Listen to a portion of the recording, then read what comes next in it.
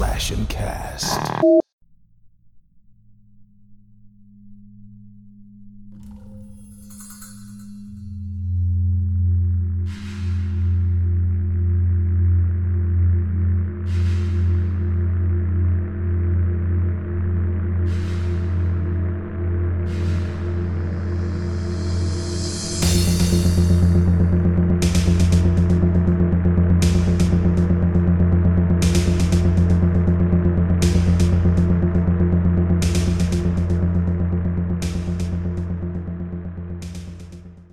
Welcome back, fiends, to Handle a Whisker, presented by the Slash and Cast Podcast Network. Our show discusses horror movies and the phobias that they emphasize. Tonight, we are wrapping up our Spooktober a little bit late this year with one of the recent Hulu genre standouts. So before I introduce tonight's film and introduce you to my co-hosts, just a few general reminders for you guys. You can stay connected with us over on X at Handle Whisker Pod, and be sure to join us for our Twisted Tuesday watch parties, which are held every Tuesday night at 7:30 p.m. Pacific Time over at kick.com/totally drunk.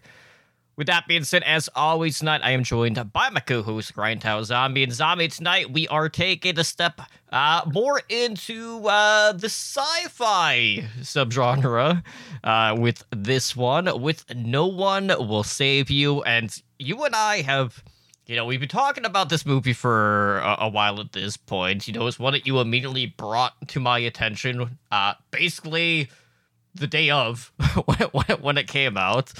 And you gave me just the smallest detail about it, and I was like, okay, well, now I'm gonna have to see this. And I was already familiar with the director's work based off of his I want to say it was his directorial debut in Spontaneous, which is one that I really loved when I watched it when it came out. I'm pretty sure we watched it on Twisted Tuesday, if I'm not mistaken. Yes. When I rented it, and I was just blown away by it.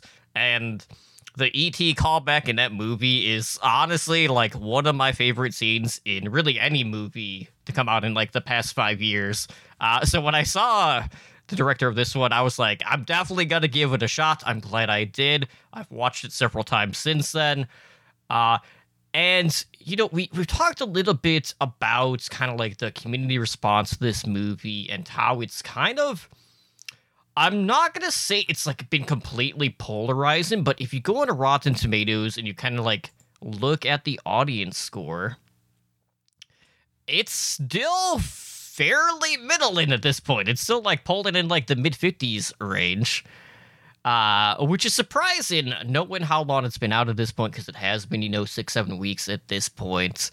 But it's one of those things where it's I do not quite understand still where this movie has lost people, but hopefully with our discussion tonight, maybe we can try to piece things together, because for me, at this point in time, I went back to my ratings, was trying to figure out okay, where am I gonna place this, and right now this is in my top 3 for 2023.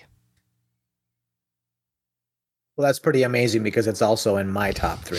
So, and to be perfectly honest, I think where it lost the horror people is that it's billed as a science fiction horror movie. And we all know that can be kind of a divisive statement when it comes to horror.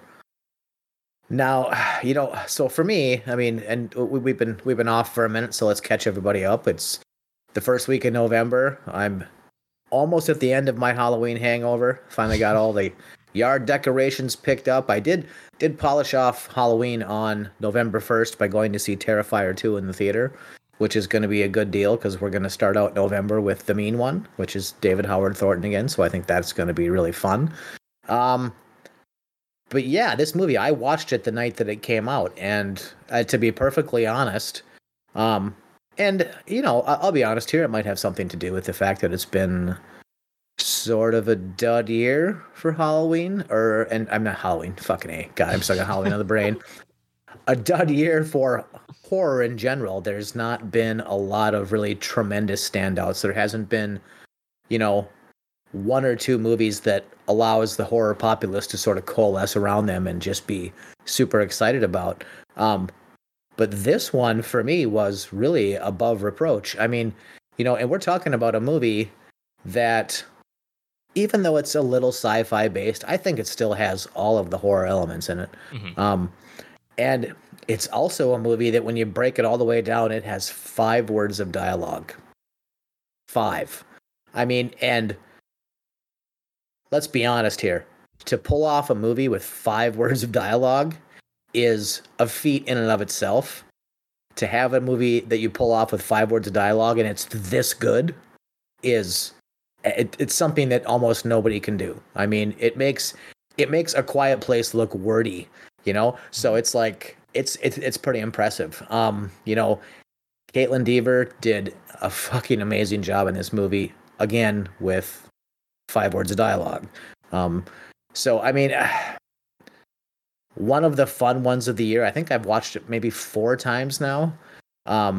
Every time I pick up something I didn't see the time before, it just gets a little bit better. And like I said, I agree with you. It's in my top 3 for the year, and that's something. Mm-hmm. Yeah, it is worth noting. We did get around to this one fairly late for a couple of reasons. Obviously, I was sick this past week, which really sucked. Definitely kind of like, I'm not gonna say ruined my Halloween, but definitely brought my spirits down around that holiday. But just to like fill in the gaps here, at least for like upcoming schedule wise, we're basically like a week behind at this point. So we'll do a couple of Sunday, Wednesday recordings, leading into Days of the Dead, Chicago, which we got coming up here in a matter of it's like 12 days from now. So I'm looking forward to that, vending at that convention, seeing everything that's going on. So got guest announcements rolling in for that convention. Really close to the con at that, which is fantastic. But yeah, so that's going to be a great time, and I can't wait to see what sort of shenanigans is going to ensue that weekend, because that's going to be my first time actually staying at the Crown Plaza for a convention, which will be a nice change of pace rather than, kind of commuting back and forth to Rosemont in this case. But for the remainder of the calendar year, we're kind of like talking about like, okay, like, typically for the podcast in December, we've kind of been doing like the holiday stuff. And then like November, we were kind of like trying to sprinkle in some Thanksgiving stuff. And, we're kind of like at that point now where it's like, okay, we've kind of basically hit like all the major stuff, at least for Thanksgiving. Sure, there's a couple of more out there. Some of which, might be on Hulu, most of which would probably just be like straight to like video type stuff. I mean, outside of Thanksgiving, which is coming out, but that's also like the same weekend as Days of the Dead. So it's just kind of like, I kind of like tensed up at that, just knowing. So we kind of shifted things around. So starting Wednesday, this week, we'll start with the holiday stuff, and we'll be doing that through the entirety of November. So we get 5 recordings for that. And there's a lot of stuff that we haven't hit yet. Sure, we have hit some of the major stuff, but there's a lot of things kind of like in between that we still need to kind of like circle back to, including one of my guilty pleasures, which has become one of my yearly watches at this point in time, which is one of the sci-fi originals of all things. And then in December, we're going to do kind of like our best of, because I know, you and I are always keeping track of, the movies we're watching, what our standouts are. And while, sure, tonight's movie is in our top 3, obviously we're not going to, like, double up and talk about this movie a second time. Well, technically we've already kind of done that. But, I mean, fully discuss it. But we're going to do our best of 2023 throughout December. Because I know you and I both have some different opinions on, like, some of the best ones. And I know we also have movies that you and I probably haven't seen from each other's list. So... I know one of mine I wouldn't say is strictly horror. There's definitely elements of it that I am going to add because it is my favorite movie list, and it's probably one you've never heard of. But we'll get into that at a later time. But basically, that's how we lay things out for the rest of the year, just so you guys know. And, just looking forward to seeing what November is going to ensue. We already got our lineup ready, and I'll let you guys know about that towards the end of this recording.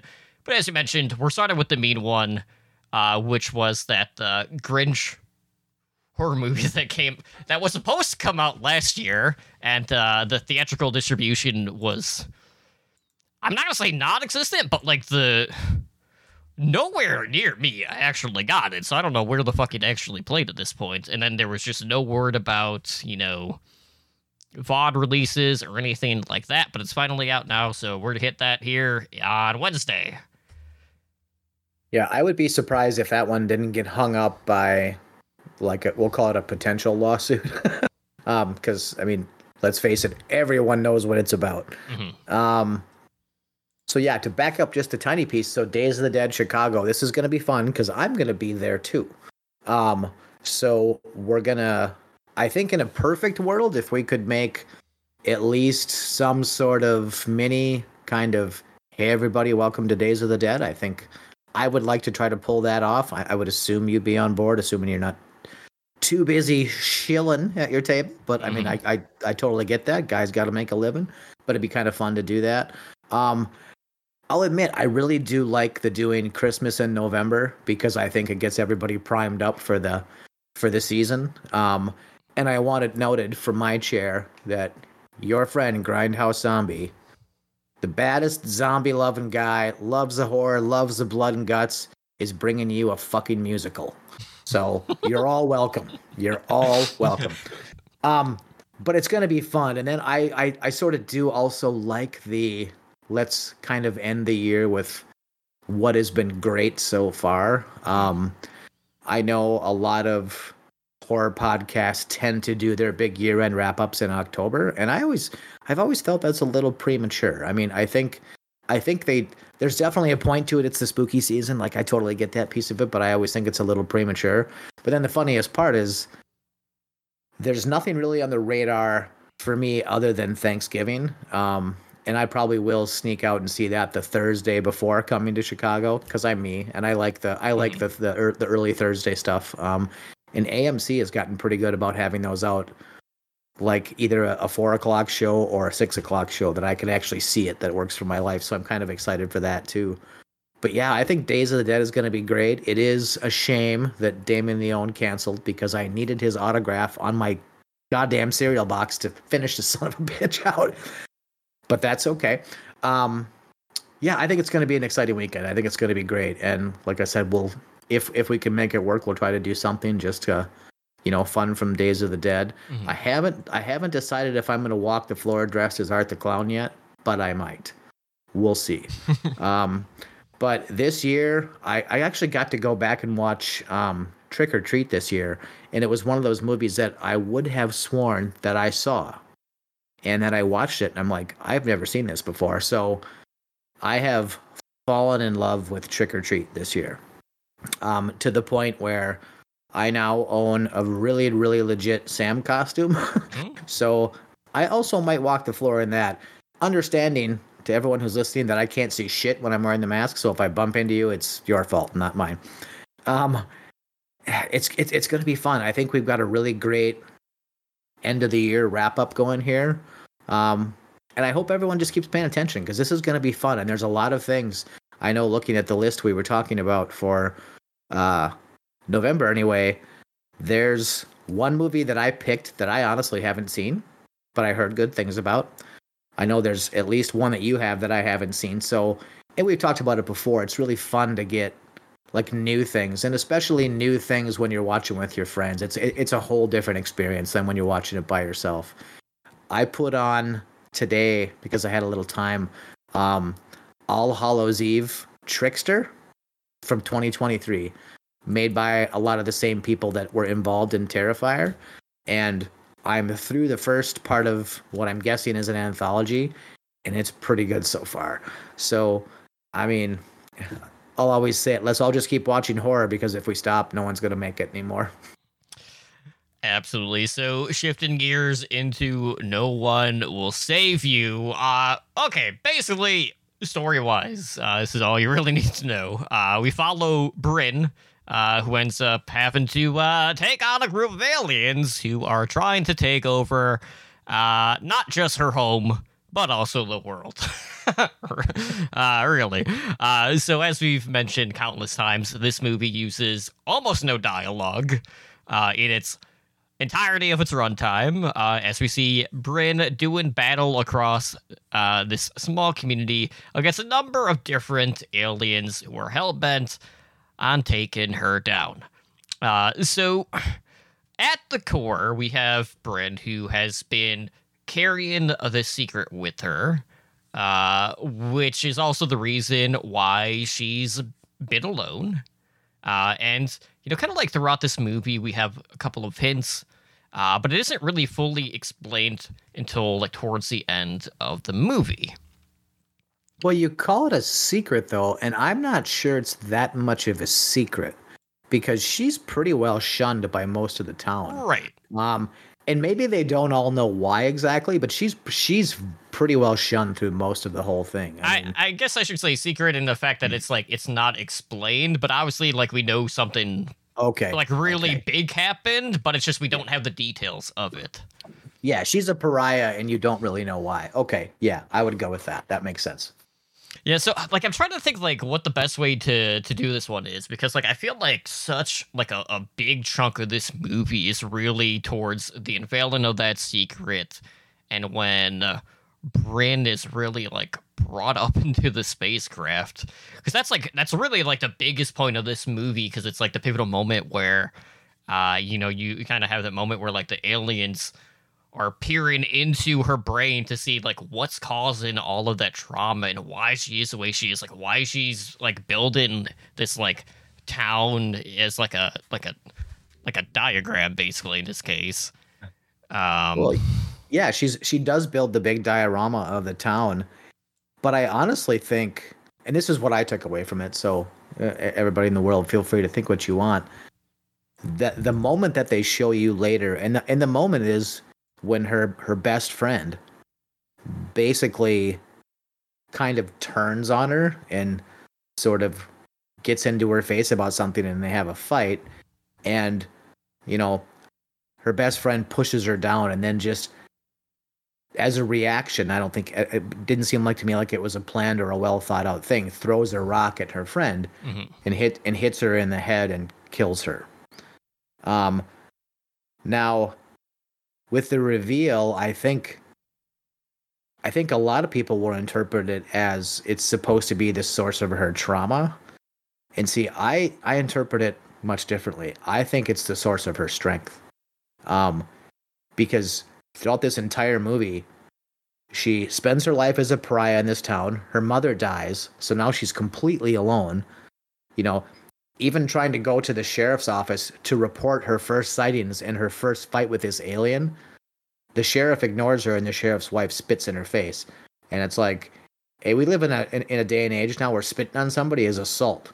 Okay? So to know that the sheriff's going to do nothing, but then you also figure out in the big reveal that the sheriff and his wife were the parents of her best friend. So it all makes sense. But again, it's another one of those things where the whole movie is so well carried off with no dialogue. And that, honestly, to me, is the most impressive part of this movie, is that there is almost no dialogue, but the emotional things that they're trying to tell you for every scene, I really feel like they carry through really well, almost to the point of, like, if you had dialogue, it would almost muddy what's going on, and it would almost just be, like, too much. But yeah, so I'll go back and I'll say one more time. I think that mistake she made ultimately ends up being the source of her strength, and I think that's why, as the movie carries on, because she fights an alien and then wins, and then fights an alien on the bus and then wins, and then fights another, and she is just fighting the whole time. But I think that's what she's gotten used to, and she's gotten really, really good at it.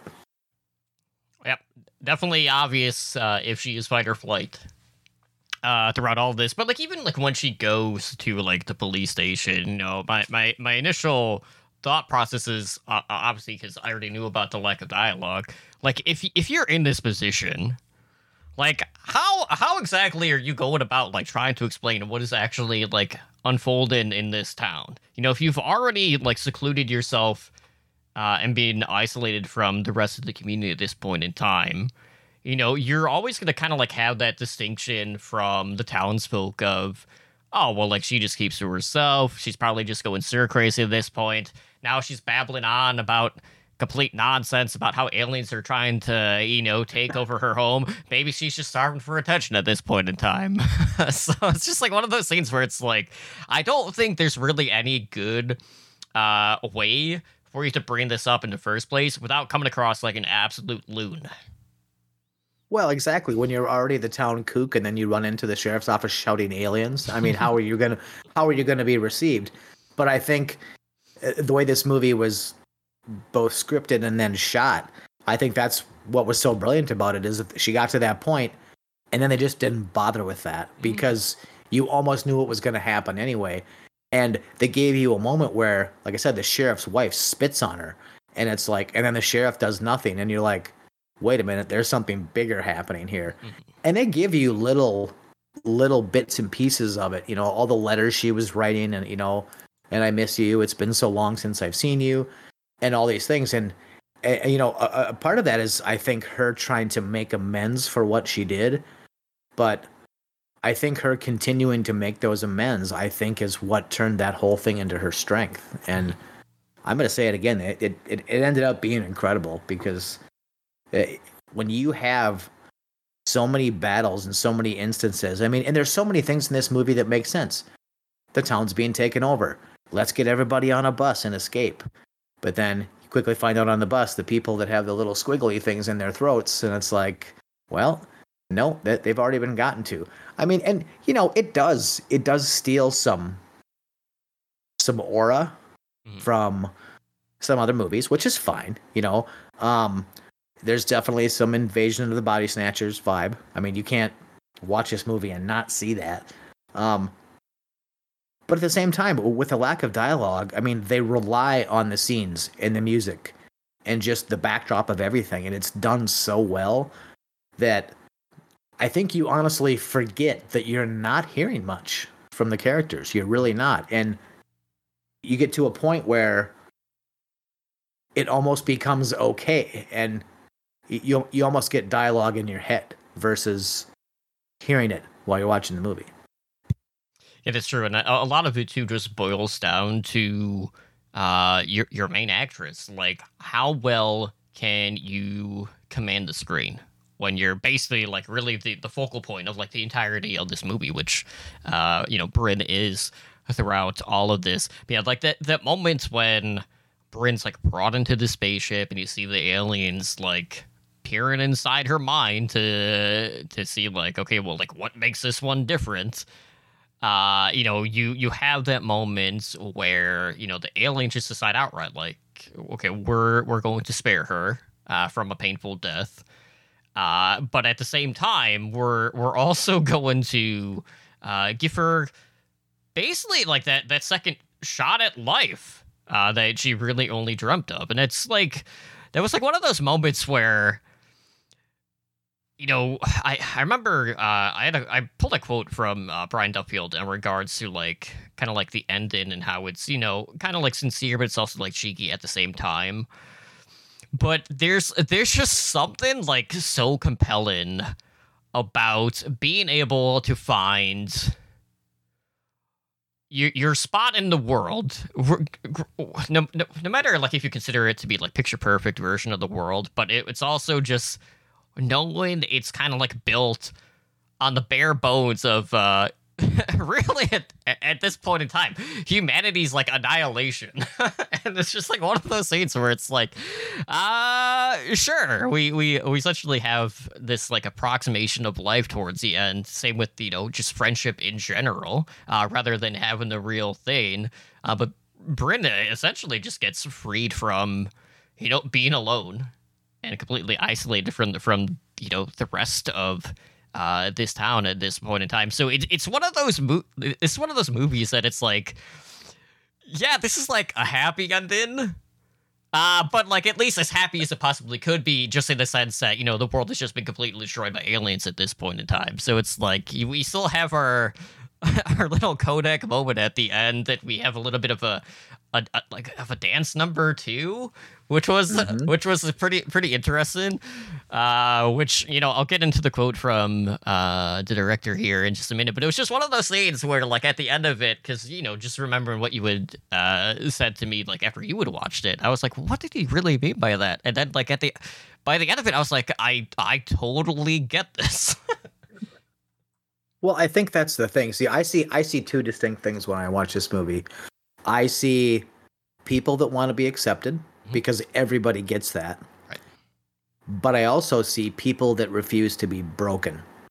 Mm-hmm. And probably one of the more beautiful things of this movie is that these aliens, they start out, coming into her house, and it's kind of a little bitty alien. He's not super big. And she almost kind of accidentally kills that one. Yeah.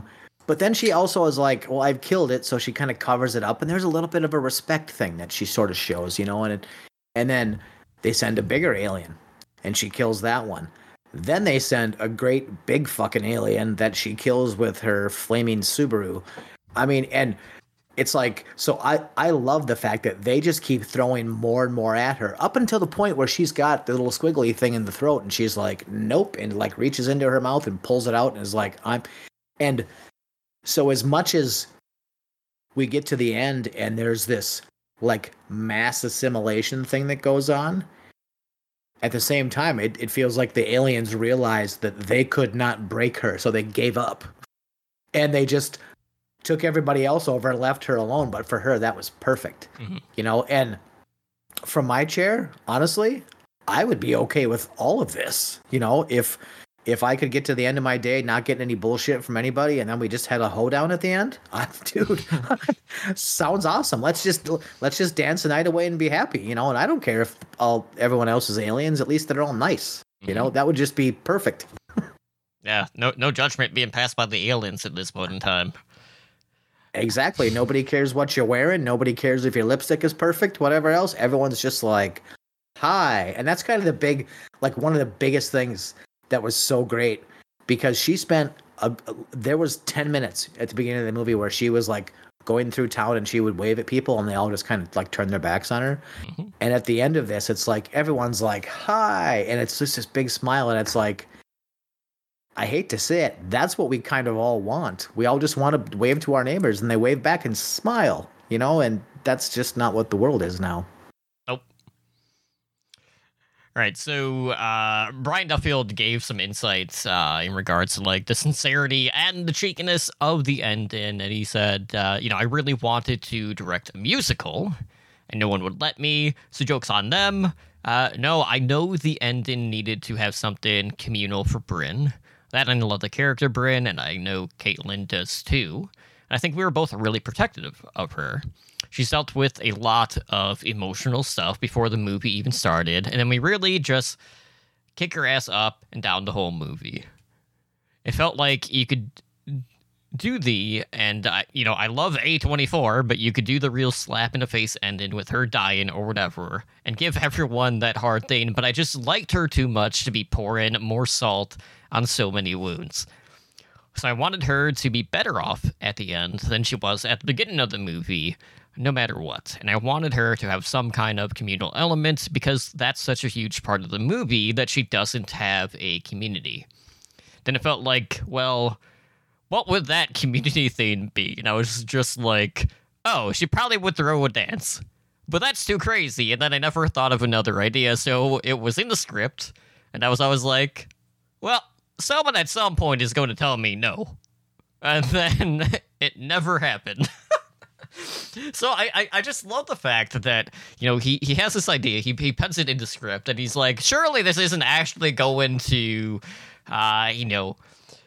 pass all the stages at this point with, the studio feedback and whatnot, and, sure enough, ended up making it into the final cut of the movie, so pretty entertaining to see that was actually the case. But yeah, definitely a happy ending at that point in time.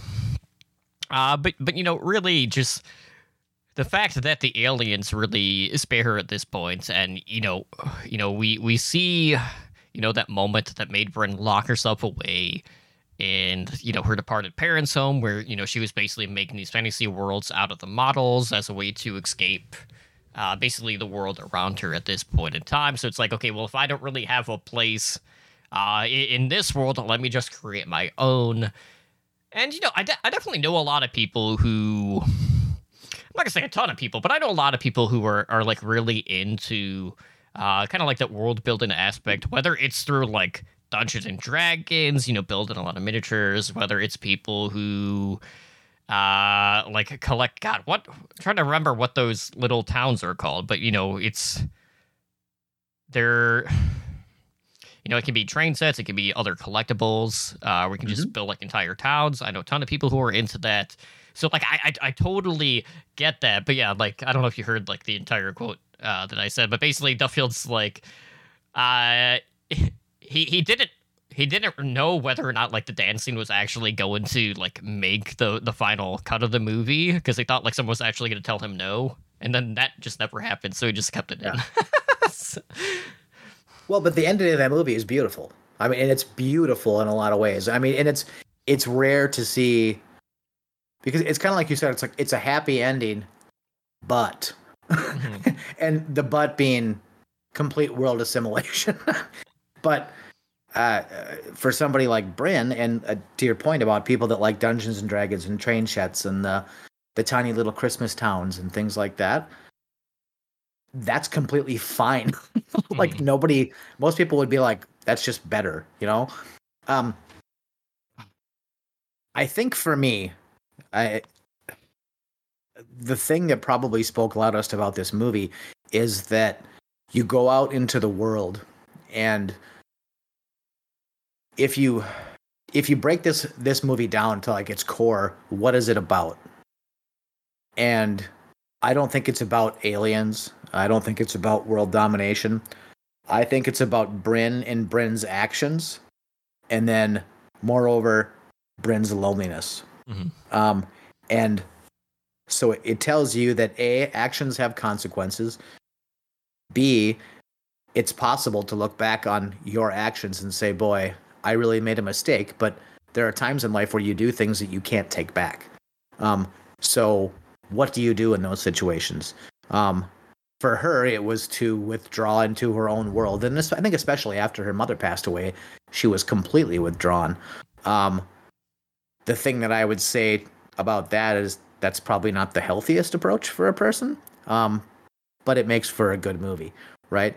And as far as people doing their own thing, I mean, let's look at the walls behind both of us. I think we understand, doing our own thing, collecting, building your own world. To a lot of us, I think more than people actually know, it makes a ton of sense. And it's very easy to justify, and it's very easy to live in and be comfortable, because that's just how it is. I mean, but I'm still going to say it's crazy that this movie was able to tell me all those things. And it told it through music. It told it through visuals. And it told it through and I'm going to say this, what was fucking superb acting from Caitlin Dever. What it didn't do is tell it to me through dialogue. And the thing I really appreciate about this movie is that it didn't tell me how to feel. It gave me a thing and let me feel how I wanted to feel. And I can see with this movie and with its tone and its tenor how a lot of dialogue would have really fucked that up. It would not have given me that opportunity to feel how I wanted to feel. And that's ultimately why I, like I said, it's in my top 3 for the year. And there's a reason, because the first time I saw it, I was blown away by how good it was. Subsequent watches, it got deeper into me and told me more about the movie, told me more about myself and how I am as a person. Gave me some solace in being me is okay. And that's a really rare thing. That just doesn't happen, and especially not in a sci-fi horror movie. It just doesn't happen. And I did really appreciate the approach of, I think with alien invasion movies in general, we are so accustomed to seeing basically like the wave approach, where, initially we were just sending in the little itty bitty guy, but in this case it was just one individual little baby alien to like kind of like scope the surroundings and whatnot.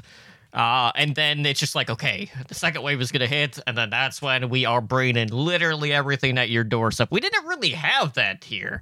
It's more of a gradual buildup, which is just so completely different from the norm. And not to say, like, just seeing the visuals, like, the poster for this movie, absolutely fantastic. Just a striking, you have, like, the spaceship beam coming straight down onto her parents' house, and, of course, you see, the body, like, floating up towards the sky at this point in time. We're always talking about scale and how it's kind of like portrayed, whether it's with creatures or in this case with aliens. And we basically go from the infancy really early on in this movie with the initial scout, for lack of a better term, to kind of see like what this chick is up to having the full-blown, like, this thing's like 40 feet fucking tall at this point in time, which could easily just rip the roof off of, this place. But, they also play a lot with, like, the beaming process on top of that, too, which is great. But, yeah, like, they're one of the things, too, that it's like, okay, we definitely have movies that tend to borrow some ideas from other movies. We're used to that. And there are definitely been movies out there that we have covered at times that are a little, I'm not gonna say a little bit more, way more heavy-handed when it comes to that approach. But at least like with this one, it didn't just feel like, okay, I'm just watching a combination of this and this. I know with the lack of dialogue, I was like, okay, well, how are they going to pull this off? Devers completely just knocked it out of the park, where it's like, I never at any point was just like, is she going to talk at all? I didn't really care at this point. I was just so drawn in by her presence on screen that, like, just the lack of dialogue didn't really matter to me all that much. And just to see her progression throughout the entirety of this movie and just see where she started and then, like, where she finished that. Like, you do have that full progression moment where it's like, I don't care if it's the end of the world. She has found her home. She has her place in society at this point in time.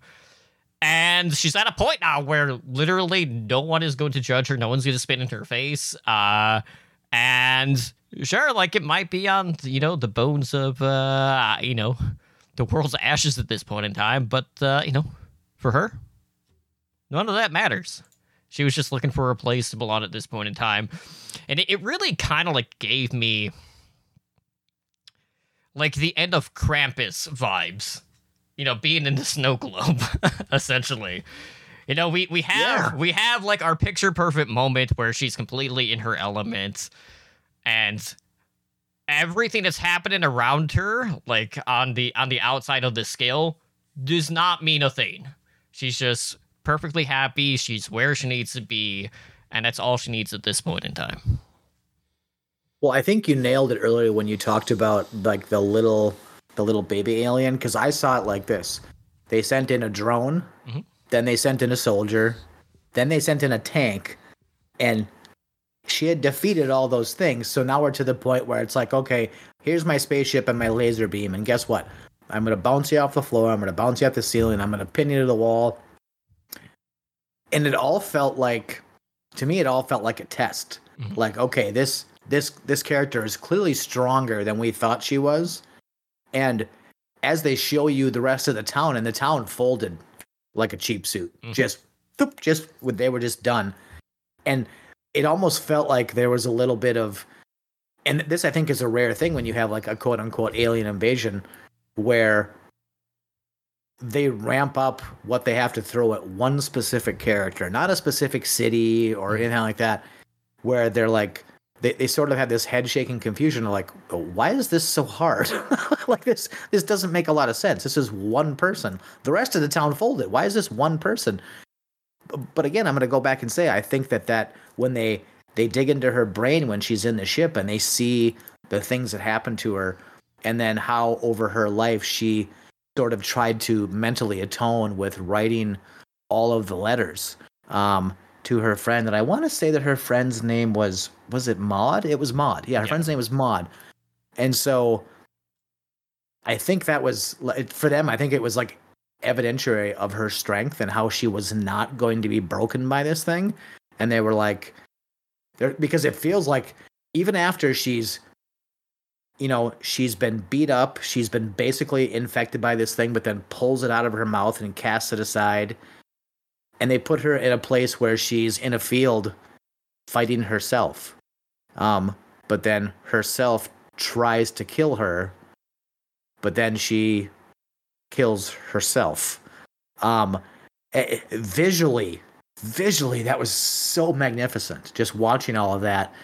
And the lack of dialogue puts you in a place where you are paying attention to the movements of the characters and every little thing that they're doing. Because you're not distracted by what they might be saying. So you get to watch the whole thing. And to me, it was like the obvious point where the aliens must have just been like, well, okay, we're never going to kill her. It's just not going to happen. So let's just let her have her way.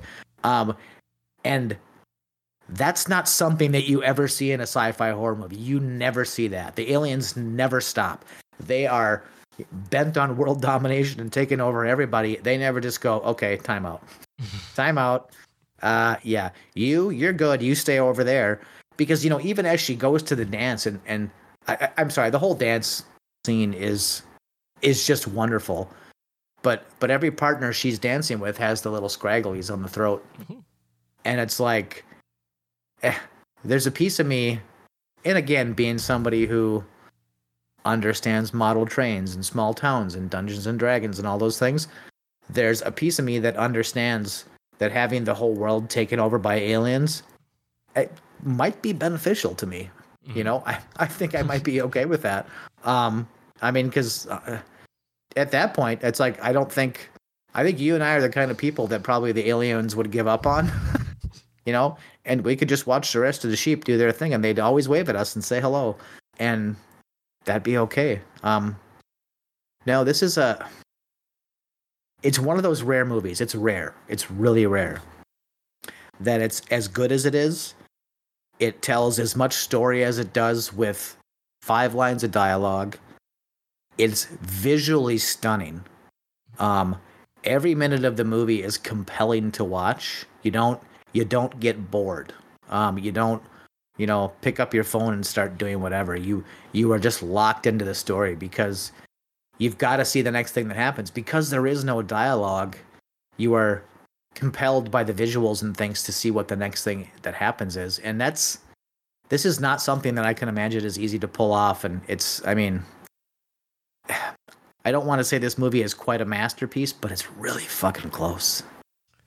And to that point too, it's an interesting case just in the fact that if it weren't for like some of the more minor sequences, like in regards to kind of like the gravestones and just seeing the letters that Bryn is writing to Maud during her downtime, this movie honestly could have taken place really at any point, like when you're looking like throughout the house, like this is by no means a modern house. It was probably built in like the 50s or 60s. Like there's a rotary phone inside the house because, it's her parents' old place. We see like the old record player. So we never really can pinpoint like at one point in time this movie is actually taking place. And, just knowing the fact that, you have someone here who has been living the majority of her life in complete isolation at this point, like now, like even like nowadays, like that isn't super common. Like, sure, you're always gonna have the people who are like, oh my god, like I need to just get out of here. I need to like live off the grid. Like I'm gonna go live in the woods. I'm gonna forage mushrooms for the rest of my life and just do whatever at this point in time. It's usually the loons, which we talked about earlier, who are doing that. The ones who were always worried about the government spying on them and, how, the phones are always listening. So then we always get these weird ads, and you're like, well, how the hell did it know what I was thinking? So why is this popping up on my Google searches? There's so many things to talk about. Well, I know, and I could be wrong. So if I'm wrong, please correct me. But one of the things you never saw in this movie was a cell phone. Mm-hmm. Never. The biggest phone interaction. There was 2 scenes of phone interaction. The first one was her dancing through the house, enjoying what she was doing, and her phone rang, and she picked it up and just hung it right back up, which is something I understand. The second time was needing the phone, and it didn't work. Yep. So I mean. But beyond that, there was no really, and maybe other than going to the police station after the first one, she never made any attempts to like contact the outside society and really try to get any help. But I think that was also one of the more compelling things to me too, is that she didn't pull out her Apple phone and be like, aliens landed, what do I do? So I mean, it's like, but I think that contextually, like to your point about like when could this be? I mean, she's driving a Subaru, so I can make a couple assumptions about her, but I'm not going to because that's just mean. But I mean, there's not much that tells you this is 2023. I mean, this could have been 2023. It could have been 2018. It could have been 2000. But again, I think that's another piece of what they did to make it warm and inviting and not stuck in a place where a certain person couldn't necessarily understand it or couldn't gravitate towards the story. Because let's face it, we've all fucked something up in our life that we wish that we could take back and fix and do whatever. But they make it almost timeless, to be perfectly honest, because with the house, it felt like it was probably like mid 90s because it was current enough, and but then the bike that she rode was not current at all. The car that she drove was fairly current. The bus that everybody got on was a little current. But then you get to the end of the movie, and the dance that they're at felt like 1959 somewhere.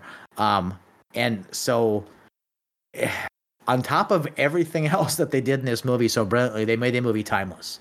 I mean, it just, for me, it just keeps getting better and better and better. Absolutely. And I will say too, like in regards to, build intention, even like early on when, we send, the baby alien or the scout as, we were talking about, I'm not going to say like we were at the point where it's like, oh man, like what's going to happen? Like this thing's scaring the shit out of me or anything like that, because like this is just the littlest of the littles at this point in time. But it definitely like kind of harkened back to like my feelings of like watching the velociraptors in the kitchen in Jurassic Park for the first time, because you have that moment where she's trying to hide in like this little list of spots, and you see like the backdrop of the creatures like entering the house, and you have the tension building where they're like trying to like pull basically like get the body out of the house after like she had disposed of the first one, and just seeing like how they were going to go about that. It really wasn't about like, okay, like we need to find whoever did this. It was like, no, we need to bring our friend back to our ship so we can do whatever with the body, like give it the proper send up, which she was initially sort of trying to do, basically, like at least showing a little bit of respect in this case. And maybe like that was also kind of like the first nod to at least the aliens at this point, like, hey, like this person is not like the others, because anyone else in this little hodunk town probably would have shot at them and been like, all right, fuck you, like we're just gonna move on and find the rest of them. It's just like it didn't really seem like this community was gonna be one of those, okay, one and done. It's like, no. But turns out this town really didn't have that much fight in them outside of Bryn, which was absolutely fantastic. And I love the idea of just slowly pulling the parasite out of the mouth. We have that body horror element, which we didn't get a ton of that here, but it was just one of those moments that, like, if you are a little squeamish, that will definitely be, like, the one sequence in this movie that might unnerve you a little bit. But this is by no means a gross out, horror movie out there. It does a good job at, slowly building the tension. It's not just we're going from 1 to 100 and we're just not going to let you go. You need that gradual build up. You have the gradual build up when it comes to just how the aliens, like, make their approach. And then, then it really starts to play with the scaling. You see, a little bit about, like, well, how relentless are these aliens actually going to be the more that they start to take over the town, when you start to see more of the townsfolk starting to, like, actually approach her at this point in time. And that's really, you have more interactions with the aliens than you do with Bryn and the rest of the town, even before, we have, like, the, quote, complete annihilation towards the end of the movie. Well, okay, so a couple of things. I mean, one of I thought the really well done parts of this is when it came to the aliens, they didn't really cut any corners. They didn't do or take the signs route, where I'm going to show you a shadow or I'm going to show you a finger, whatever else. It's like, here's the alien. Now, they definitely built that up in scale over the movie. Like the third alien that you see, the one that it looks like a charging bull coming across the field. I mean, but there's a risk there, right? And the risk is that the aliens, they suck, or they're not compelling. They don't look good on screen. So whatever they did here, the aliens were fantastic, and they weren't aliens that walked in any kind of, like, body armor and laser guns and whatever else. They were just looking around and poking at things and it felt like that's what naturally, I think, to me, what an alien would do. It's like, well, I know you're here. Where'd you go? And I'm looking around and at one point she arms herself with, I think it was a curling iron, and she's like just doing all these things. I mean, so it felt very natural, but I thought it was something of a triumph what they did with the aliens, just putting them out there. Just, here's the alien. It's not going to be in a shadow. We're not going to hide it behind a tree. It's not going to creep through a fog. It's like, here's the aliens. Boom, here you go. So that was extremely well done. But then when it comes to her and, like, especially, like, the townspeople, I think you're absolutely right that her interactions with the townspeople were all completely negative. And then her interactions with the townspeople when they had been taken over, to be perfectly honest, were slightly less negative. So, I mean, it's sort of building from these two different avenues of this, like, almost everyone gets together and kind of has this weird coup d'etat where it's like, okay, this is how it's going to be. And it makes a lot of sense because everything that you see with her and the townspeople, other than the very end of the movie, is people either ignore her, they scoff at her, they spit on her, they do something that is just like things that are not acceptable now, I think, in a regular society, although we all do the same things every day. I think most of us don't spit on people, but we ignore people and do whatever else. But I also think that's a big piece of what builds her character. Like, I think her character, as the movie goes on and as she kills the bigger and bigger aliens and as she deals with the townspeople, I think that's what's continually building her strength. Because, I mean, you get to the end of this movie and she's beat down. She has been completely put upon. There's, like, next to nothing left. But through her memories and through her actions, she convinces an alien species to leave her alone because she's just fine like she is. I mean, and that's fantastic. And going to our earlier point, that's kind of what all of us want. We want to be just fine as we are. Absolutely. So it really makes you wonder, like, at the end of this, like, now that she has found her place, like, obviously, like, she's moved away from her parents' house at this point in time. So if we're at the end of the world, we have the aliens taking over this town, we have our host bodies. Are the aliens going to continue to build at this point in time? It's really where it leaves me wondering, because, they have their spot. But it's like, are they going to continue to expand? Are they going to move out? Are they moving to the next town over? Like, what's like the long-term goal here? Because obviously at this point in time, like at least in this specific town, everything is run shot at this point in time. But I wonder too, like, you know, we finally came across someone who has such like a sort of like steely resolve that it's like that, you know, it might maybe deter them from, you know, trying to expand further outright too. Just knowing that, okay, everyone else in this town has been a complete pushover at this point in time, and we finally found like that one person who, I'm not gonna say like put us in our place, but at least gave us enough of a challenge to really like open our eyes on like how strong humanity can actually be.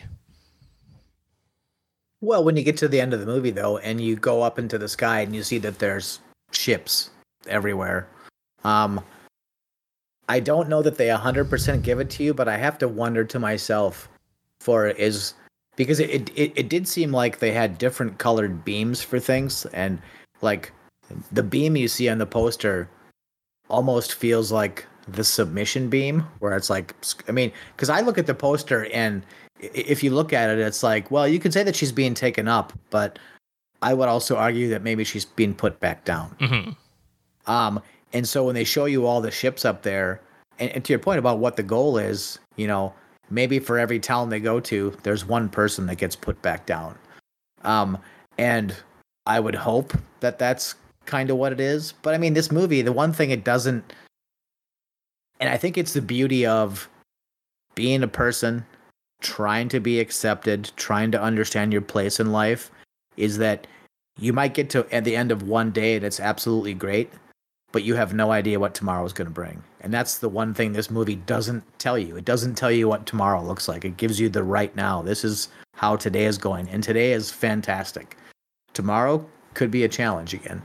You know, because if nothing else, Bryn had challenge after challenge after challenge after challenge, and then she got this one great moment.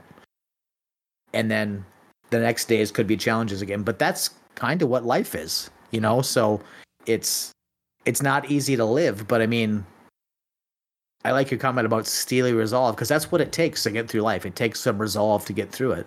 And you have to really appreciate the great and perfect days.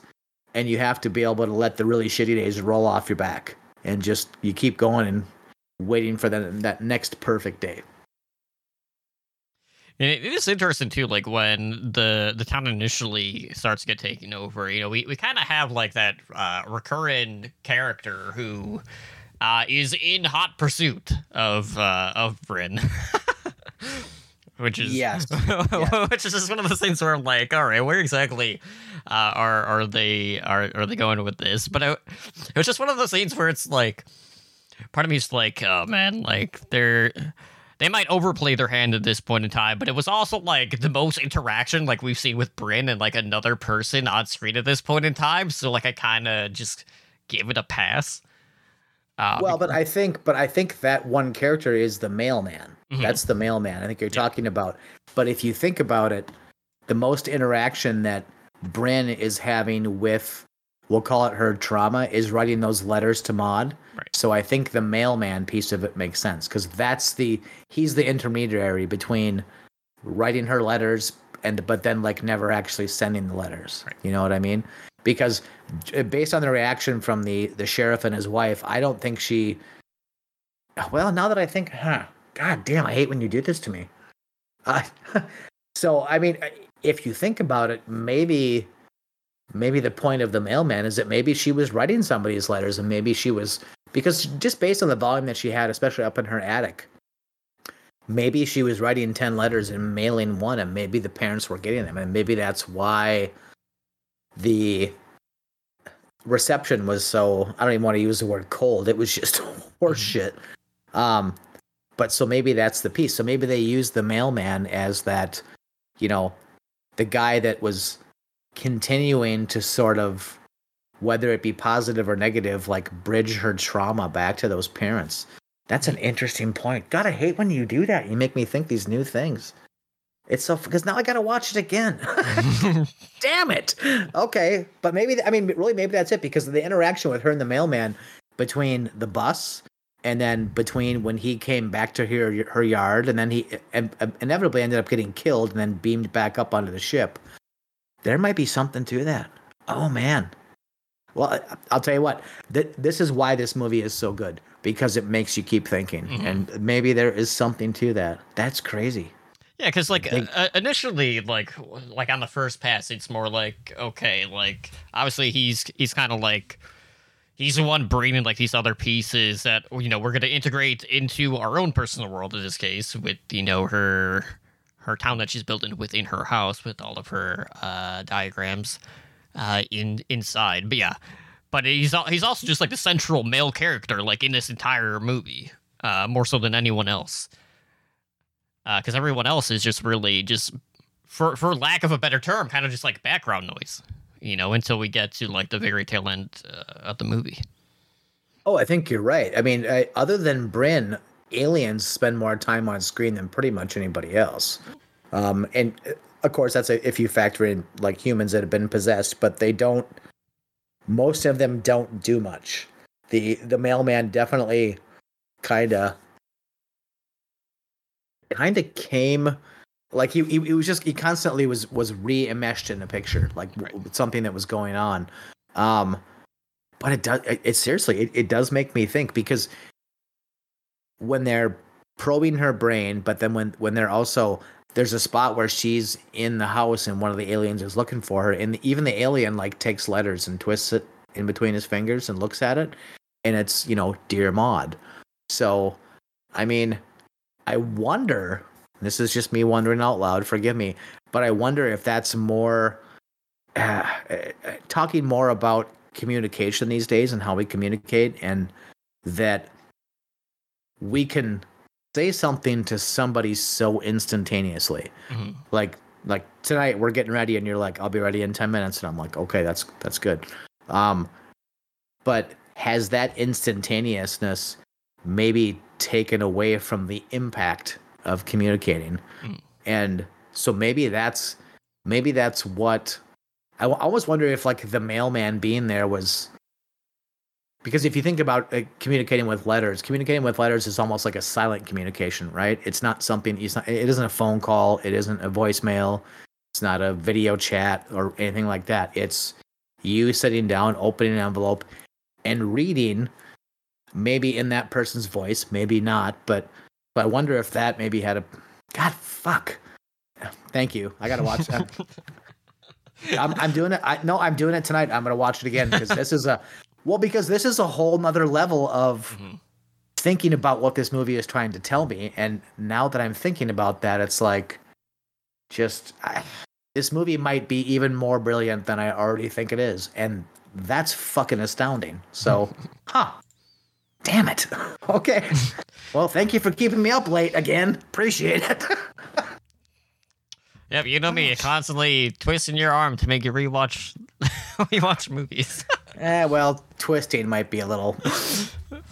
I know, I'm being exaggerated at this point in time, but it does. At the same time, too, though, it makes me think. Okay, well, like if this movie truly is timeless, like what would have the aliens' approach been? Like, let's say instead of writing letters, we were we were still taking an approach, but we were back in like older times where we're sending like the carrier pigeons at this point, like when the aliens like reach up and just grab a little note from the claw at this point, or will they just consume the pigeon at that point in time? I don't know, but either way, like at the end of the day, we have this movie, which eat the pigeon. Yeah, think of how much information that pigeon could actually have. Even the aliens like Kentucky Fried Chicken. I like it. Okay. Yeah. Yeah, they're just gonna. These aliens need to have like their position in the world. We're not always going to be having like these backyard barbecues, having their musical dance numbers. You need to have like those mundane moments of humanity too. Well, I think you're right, but I mean, one of the biggest pieces of this movie is like what if these aliens, what if their goal was to come down here and just make us all nice to each other?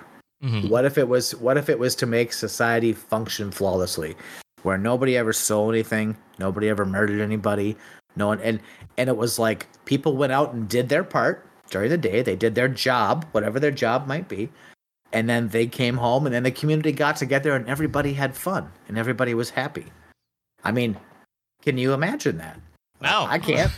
No, exactly. So maybe the aliens, if you look at this whole thing, maybe the aliens are like the greatest peacekeepers ever. And when you have somebody that fights that hard to stay human, and fights that hard to like dig out of their isolationist hole, they're like, oh no, you're the one that's still okay. We're gonna leave you alone. We're just gonna assimilate the majority of everybody else. I mean, there's some logic behind it. There really is. Like, okay. So here's to hoping the aliens come tomorrow, because I'm pretty sure I'll be okay. Absolutely. But yeah, definitely gonna have to rewatch this at least through the mailman point of view to see just how integral his part of the movie actually is. But yeah, definitely more of a screen presence than everyone else outside of Bryn and the aliens at this point in time.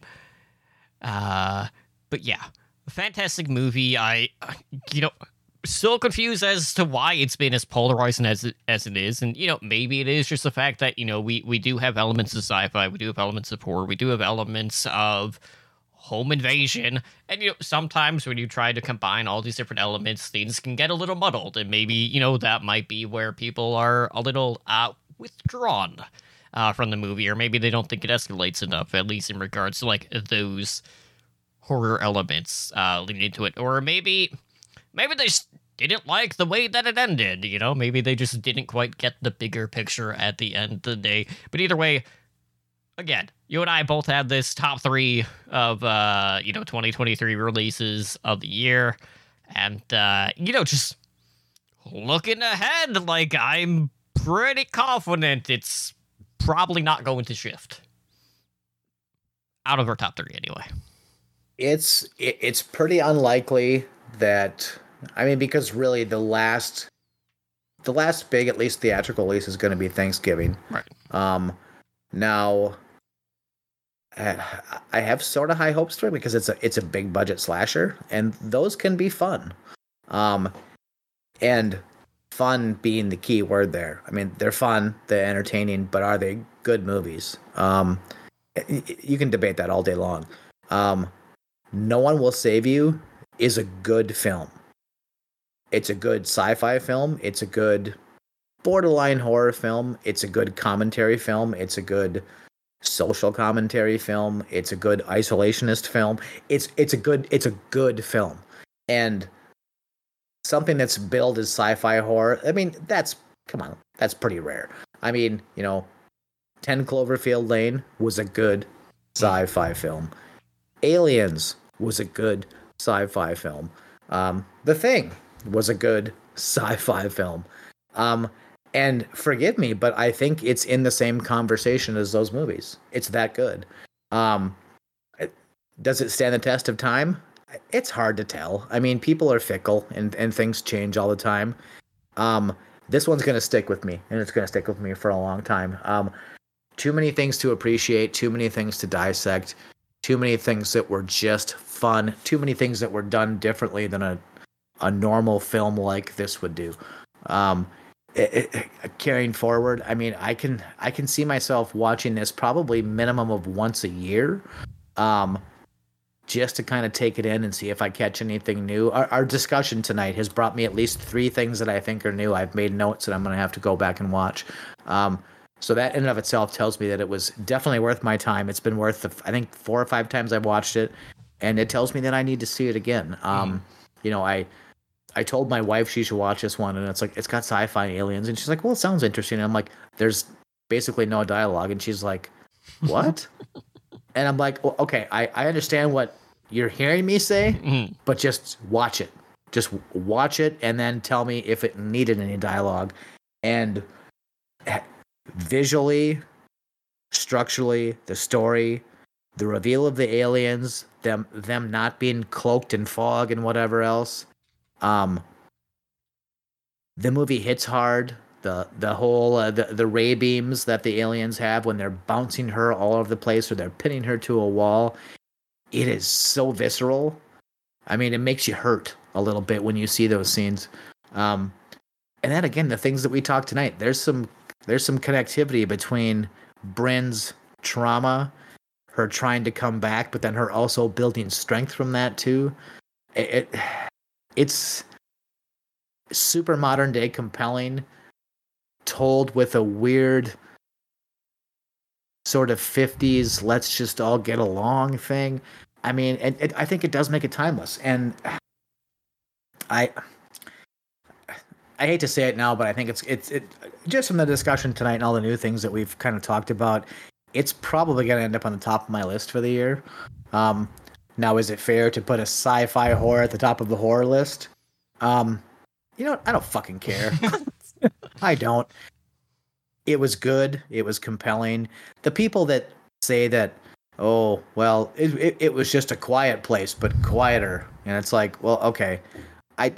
They're not the same films. They were never intended to be the same films. You got to pull your head out of your ass. You know, just grab a hold of your shoulders, and when you hear the pop, that's your head coming out. And then you can look around and see some sunshine.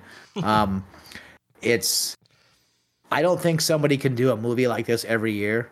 There are too many technical things that are hard to pull off that a lot of directors could not do. They just could not do.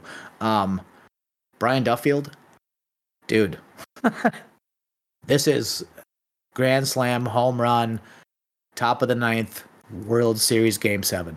This is wonderful. Please keep doing what you're doing. You have some talent and you have some vision. And I think that's maybe the biggest thing, is that talent is one thing, vision is another.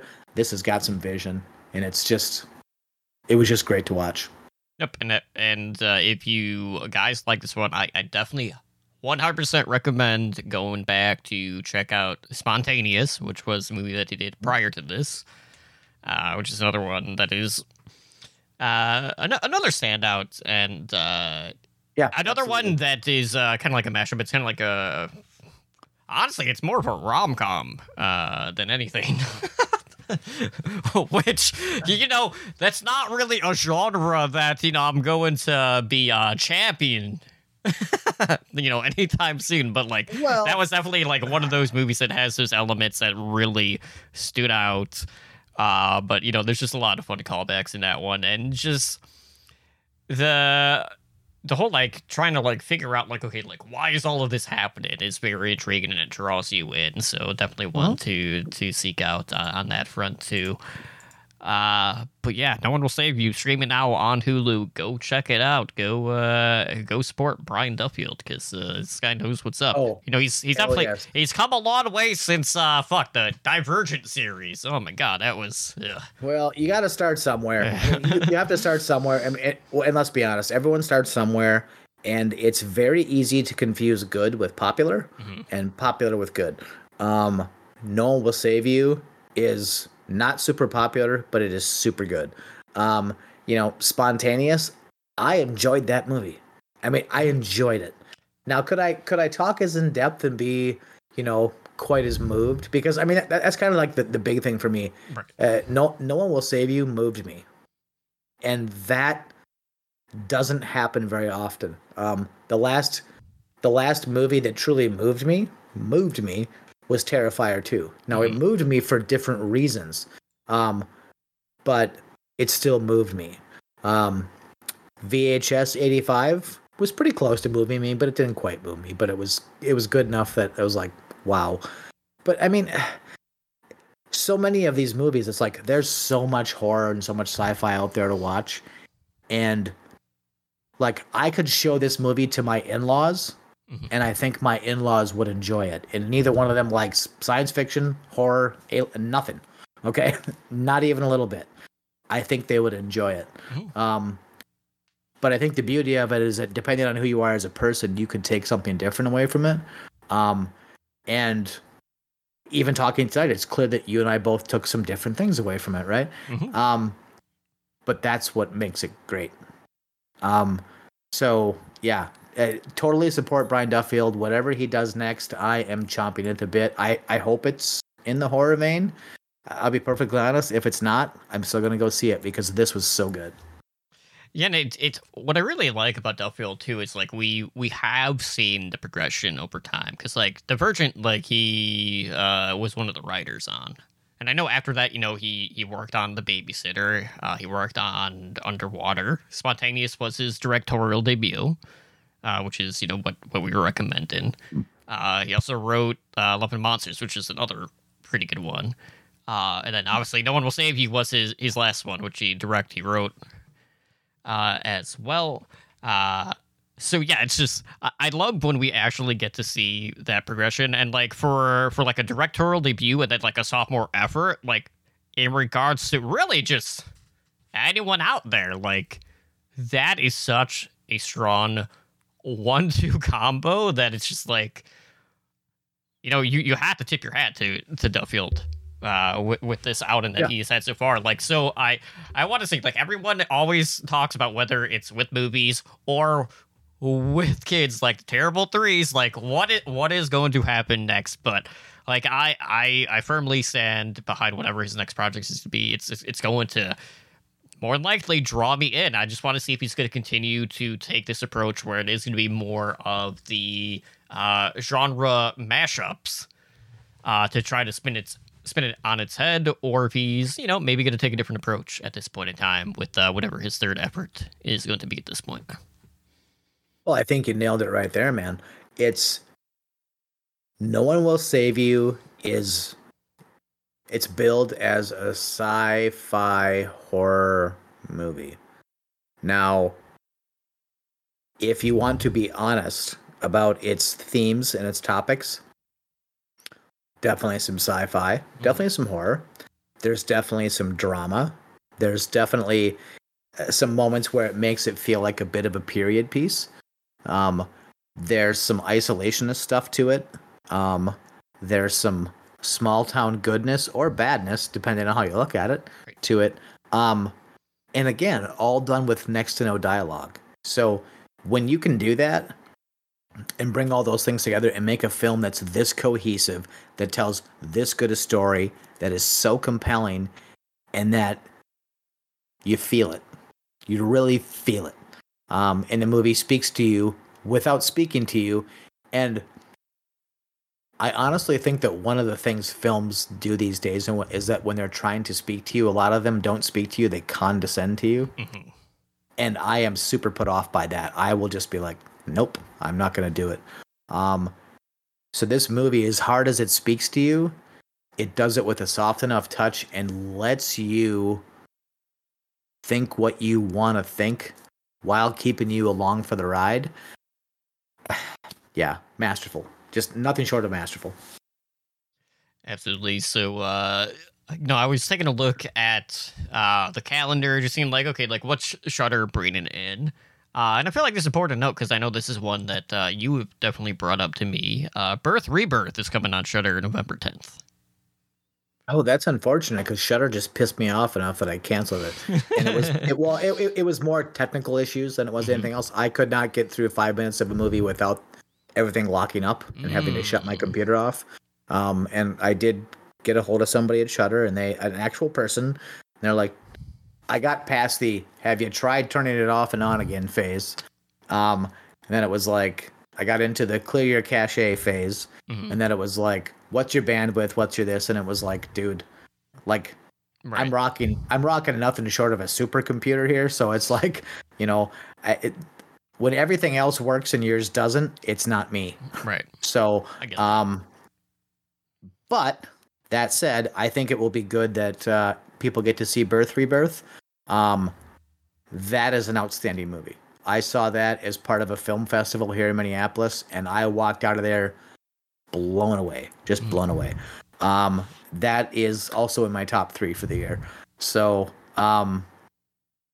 maybe if we're lucky, if we have a Twisted Tuesday sidebar or something, we could watch that again. Because like I said, I don't have Shudder anymore. But it's a fantastic movie. It's one of the few from this year that everybody should see because it's so good. If we get a chance, we can factor it in. It's gonna be probably in my December thing, so I think we'll end up watching it because we'll just end up watching it for a Twisted Tuesday. But yeah, looking forward to see it again because there's a piece of me that wants to know because I think I saw it. Oh man, it had to be in the middle of maybe even spring to maybe summer that I saw it as part of a film festival, and I kind of wonder if it's held up. Mm-hmm. Yeah, outside of that too, though, there's another movie coming out on Shudder, which has been one of the independent films that I've been championing for ever since it came out, which is also a zombie movie. Pontypool is coming on Shudder. Towards the end of the month, and that is to me when we talk about genre films. I think that has been my most recommended movie to all of my peers. Like, more so than literally any other movie, just because I remember watching it for the first time, and I was like, man, the way, just the approach of this movie, for what it is, was just so unconventional that it just blew me away, and just the use of language, and if you're an audiophile on top of that, it's just like, oh my god, like, this movie is really something to behold. So I'm definitely gonna rewatch that when it comes out on Shudder, even though like I do own the movie. But it's just one of those things where it's like it's one of those zombie movies that you just need to experience and really just fully appreciate, just because it's a very singular setting on top of that too, which is always a plus in my books when it comes to the zombie subgenre. Oh yeah, with the radio station, and that's another one of those things where I will always say is a risk if you're gonna big box your movie. You know, you're in the big box store and you can't get out, but it pays off so grandly. And just the so many zombie movies focus on survival and weapons and food, and this movie doesn't do any of that. It's so beautiful that it focuses on the cure. Call it the cure. Mm-hmm. Is just people expressing themselves and expressing themselves in a certain way. It's fantastic. It's probably, I'm guessing, somewhere between 11 and 13 on my all-time zombie movie list. And I'm a huge. Well, my name is Grindhouse Zombie, for Christ's sake. So it's like I like zombie movies. I'm always gonna like them, and there's a million zombie movies out there. It's close to the top 10 as far as just like greatest of all time. So one or two steps above and on the Apocalypse. Just saying. Yeah. So I'm honestly surprised that you picked that one. Well, you know what? There gets to be a point where it's like, A, it is a Christmas movie. Mm-hmm. B, it's a horror movie. Yeah. C, it's a zombie movie. Now, depending on what kind of mood you're in, any one of those things could be in any order. It really doesn't really matter. But Anna and the Apocalypse is so goddamn fun that it really doesn't matter which movie you're trying to watch. You're trying to watch the Apocalypse movie, the zombie movie, the Christmas movie, the musical, the comedy. It is so damn fun. And if you don't find yourself toe tapping and singing along during that movie, there's just something wrong with you inside. You're just dead inside. So you should talk to a trained professional about that and hope that you don't become a serial killer, because it's just too fun. Every character in the movie, maybe other than the principal, is fun. But it's crazy mystical zombie fun, all set during Christmas with snow and snowmen and Santa Claus. I mean, it's just great. So yeah, it was more of a surprise for me, just because usually I'm the one who recommended the musicals for the podcast. Well, and fair enough, but it was when you said to me, "Okay, pick 3," I was like, that was my first one. It was honestly my first one, and then it was what other curveballs can I throw here? And it was a curveball list. It was totally a curveball list. So, like I said, the Retaliators, and then what the fuck was the last one? God, I should drink less. Rare Exports was the other one. Rare Exports, which is honestly, to me, outside of Black Christmas, that's at the top of my list. Really? Yeah. Okay. For at least like overall enjoyment and just doing something a little bit more off kilter. The storytelling in that one is really what helps separate Well, it from like the rest of the pack. Well, and this should be fun because little secret, I've never seen it. Interesting. So yeah. So but that's kind of how it goes with movies, right? I mean, there's people that have never seen a Mission Impossible movie or a Fast and the Furious or a Nightmare on Elm Street so I mean, there's things everywhere, and it's like, but that's also kind of half the fun too. It's like, and especially like doing this and making these lists, and it's like I did my best to sort of be like, like how can I get T here? And honestly, I thought the musical would just like put you so back far on your feet, you'd be like, whatever for the rest. So and it sounds like I did that. So mission accomplished. I love it. Yeah, and I can't think of Anime Apocalypse without thinking of the fucking Penguin song. That is, that is my favorite part of that entire movie. But we'll get into that in a week or so, or whatever the hell we get around to it. But it's gonna be a good time. But yeah, just a reminder, we'll be back, of course, on Wednesday. We'll be talking about The Mean One, which is the Grinch horror movie. And then we'll be back on Sunday to officially get caught back on track. And that Sunday we'll be doing Anna and the Apocalypse, so stay tuned on that front. But for now, guys, don't forget, we'll be watching The Mean One on Kick this Tuesday night for Twisted Tuesday, 7:30 p.m. Pacific time over at kick.com/totally drunk. But yeah, that'll do it for us here tonight on Handle with Scare. And we'll see you guys for the next one. And remember, there's no such thing as a Hollywood ending. That is definitely true. Even if it's on the bones of, complete annihilation of the world. Hell yes. I will warm my hands on the fire of the bones of the annihilation.